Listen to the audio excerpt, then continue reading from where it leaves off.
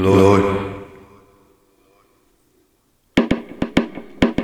thou hast in a dwelling place in all generations before the mountains were brought forth, or even thou hadst formed the earth and the world, even from everlasting to everlasting. Thou art God, thou turnest man to destruction, and sayest, return ye.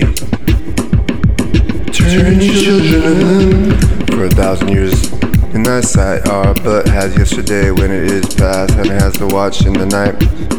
Thou carriest them away as with a flood. They are as asleep in the morning. They are like grass which groweth up. In the morning it flourisheth, it groweth up. In the evening it is cut down and withereth. For we are consumed by thine anger, and by thy wrath are we troubled. Thou hast set our iniquities before thee, our secret sins in the light of thy countenance.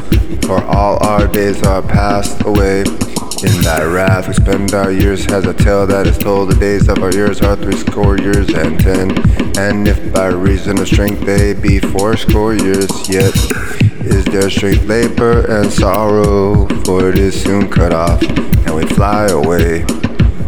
Who knoweth the power of thine anger, even according to thy fear? So is thy wrath, so teach us to number our days, that we may apply our hearts unto wisdom. Return, O Lord, how long, how long, how long? And let it repent thee concerning thy servants. So satisfy us early with thy mercy, that we may rejoice and be glad all our days. Make us glad according to the days wherein thou hast afflicted us, and the years when we have seen evil.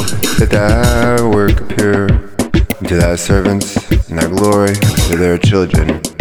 And let the beauty of the Lord our God be upon us, and establish thou the work of our hands upon us. Yea, the work of our hands, establish thou it.